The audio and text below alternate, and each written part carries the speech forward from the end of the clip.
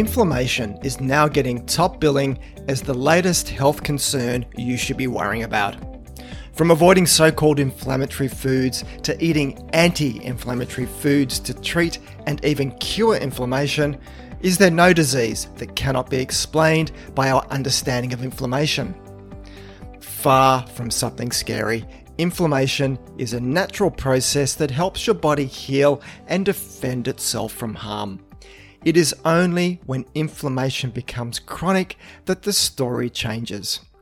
In this podcast, I'll explain just what exactly inflammation is, what causes it, when it is good and when it is bad, and importantly, what role diet and lifestyle habits play in inflammation. Let's start off this podcast by defining what exactly inflammation is. Inflammation is the body's normal response to protect against infection, injury, or disease. It involves several components of our immune system, from the activation of white blood cells to the release of chemical inflammatory mediators. Inflammation gets a pretty poor showing in the health and wellness world. And while some of the negative press is justified, you should be thankful that your body is capable of going into an inflammatory state. Without inflammation, wounds and infections would never heal. That's because inflammation is part of the body's defense system. But here, we're talking about acute inflammation. That's the good type of inflammation that you want. Without it, you would struggle to fight off infections and recover from injury. So every time you cut or burn yourself, graze your knee or sprain your ankle, the pain, redness, and swelling you see is all part of the body's inflammatory response that starts off the healing process. You would also know that this type of inflammation dies down after a short time, and long-term recovery and healing takes over. The evil cousin of acute inflammation is chronic inflammation. That's when inflammation sticks around at a low level or over a long period of time, having detrimental effects on our health. Think of it as friendly fire from your immune system reacting to something that it perceives as a threat. And here is a key point. Unlike acute inflammation, which shows up as redness, swelling, and pain that you can see and feel, chronic inflammation can be invisible. It is hard to detect chronic inflammation, so we have proxy measures for it, like a blood test for an inflammatory marker called C-reactive protein, or CRP for short. Now, just why chronic inflammation is bad news for your health is from a multitude of problems, including a progressive shift in the type of white blood cells present at the site of inflammation, particularly the presence of macrophages. Macrophages are specialized cells involved in the detection and destruction of bacteria and other harmful organisms. In addition, macrophages can also present antigens to immune T cells and initiate inflammation by releasing molecules known as cytokines that activate other cells. Chronic inflammation also increases platelet activation and blood clotting. It depletes intrinsic antioxidants, generates free radicals and amplifies oxidative stress, delays wound healing and tissue regeneration, and to make things even worse, promotes cell aging and premature cell death. So it is not too much of a stretch to say that many chronic illnesses such as heart disease, type 2 diabetes, and even some forms of cancer have chronic inflammation at their core. You'll also come across it in conditions such as inflammatory bowel disease and even some forms of depression. So the million-dollar question: what causes inflammation? It's a long list made up of viruses, autoimmune diseases like rheumatoid arthritis, smoking and pollution, and pathogens that the body can't effectively repel. Aging itself is also linked to inflammation. So too is obesity, in particular central adiposity, which has more macrophage cells localized in fat and thus produces more inflammatory mediators. And fun fact, lack of sleep, especially that seen with shift work, can disrupt our circadian rhythm and alter the gut microbiota, and in that way may promote chronic inflammation. And check out my previous podcast, episode number 42, on the link between poor sleep and metabolic disease. And to stay on theme for this podcast being mostly about nutrition, a pretty poor, typical Western diet high in highly processed convenience foods and added sugars and low in minimally processed plant foods has also been strongly implicated to chronic inflammation. That's the bad news out of the way. Now for the good news. Diet and lifestyle choices go a long way to treating inflammation.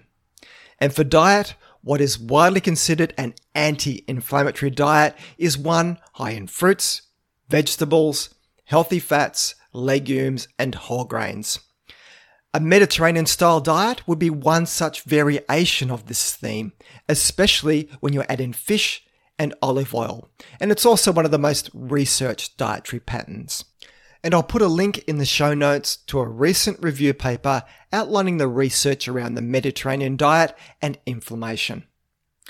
But it doesn't stop there. Exercise is also a potent force against chronic inflammation, with a negative association between physical activity and blood levels of CRP. Weight loss is also effective in lowering inflammation because a decrease in body fat mass means reducing the inflammatory factories, being the fat cells and their associated macrophages. Quitting smoking is a clear win if you want less inflammatory stress in your body. And then we have dietary fiber, which is inversely associated with blood CRP levels.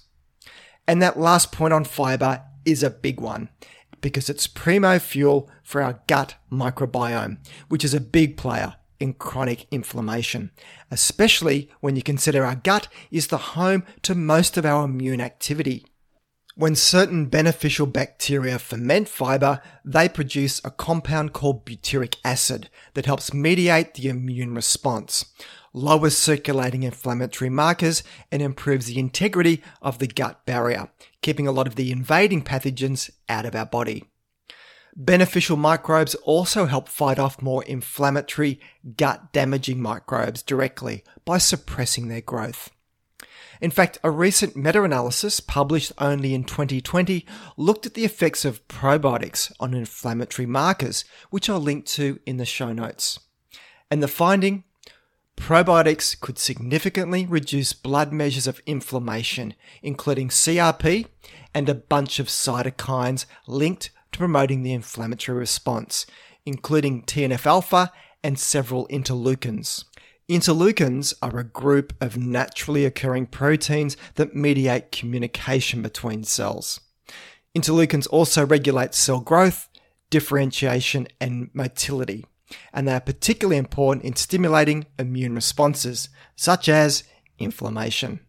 So because of the connection between the gut microbiome and inflammation, fiber or prebiotic fiber is one of the best anti-inflammatory foods you can consume, and you'll find it in so many different fruits and vegetables, whole grains and legumes.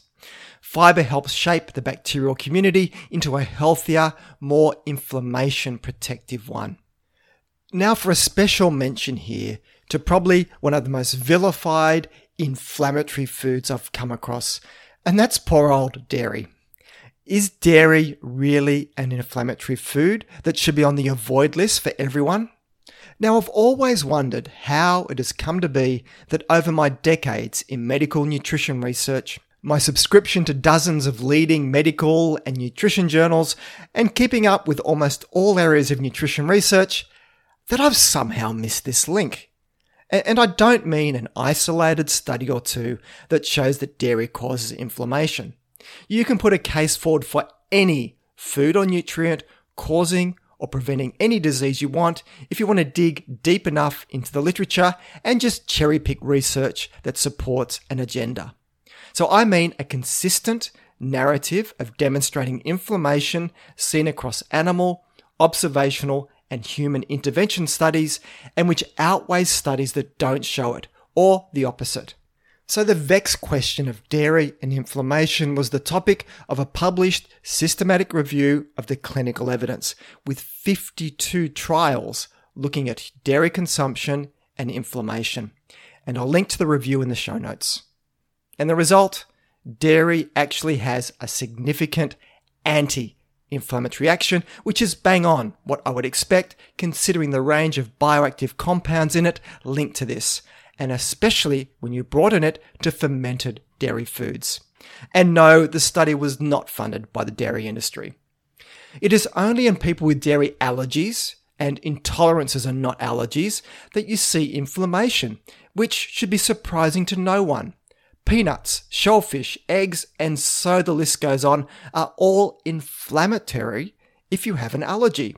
That's what an allergic reaction is after all.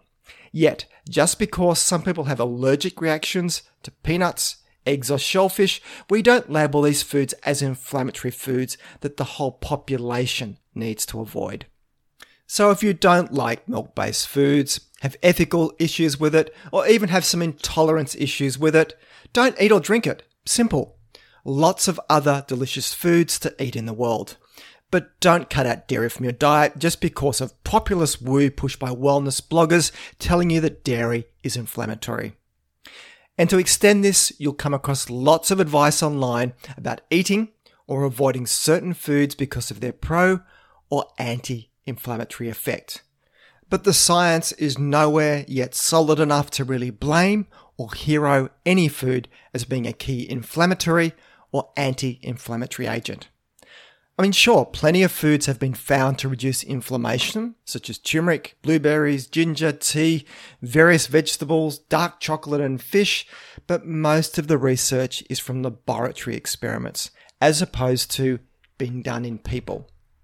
Where the research best points is into dietary patterns or themes that are linked to more or less inflammation, such as a typical Western diet being in column A and a Mediterranean-style diet in column B. But all diets exist in countless variations. So it's not that you shouldn't believe that certain foods may be beneficial, but it's better to focus on a whole diet and lifestyle first when it comes to inflammation. Not just hack your way into it by gulping down turmeric lattes and thinking, job done. So that's it for today's show.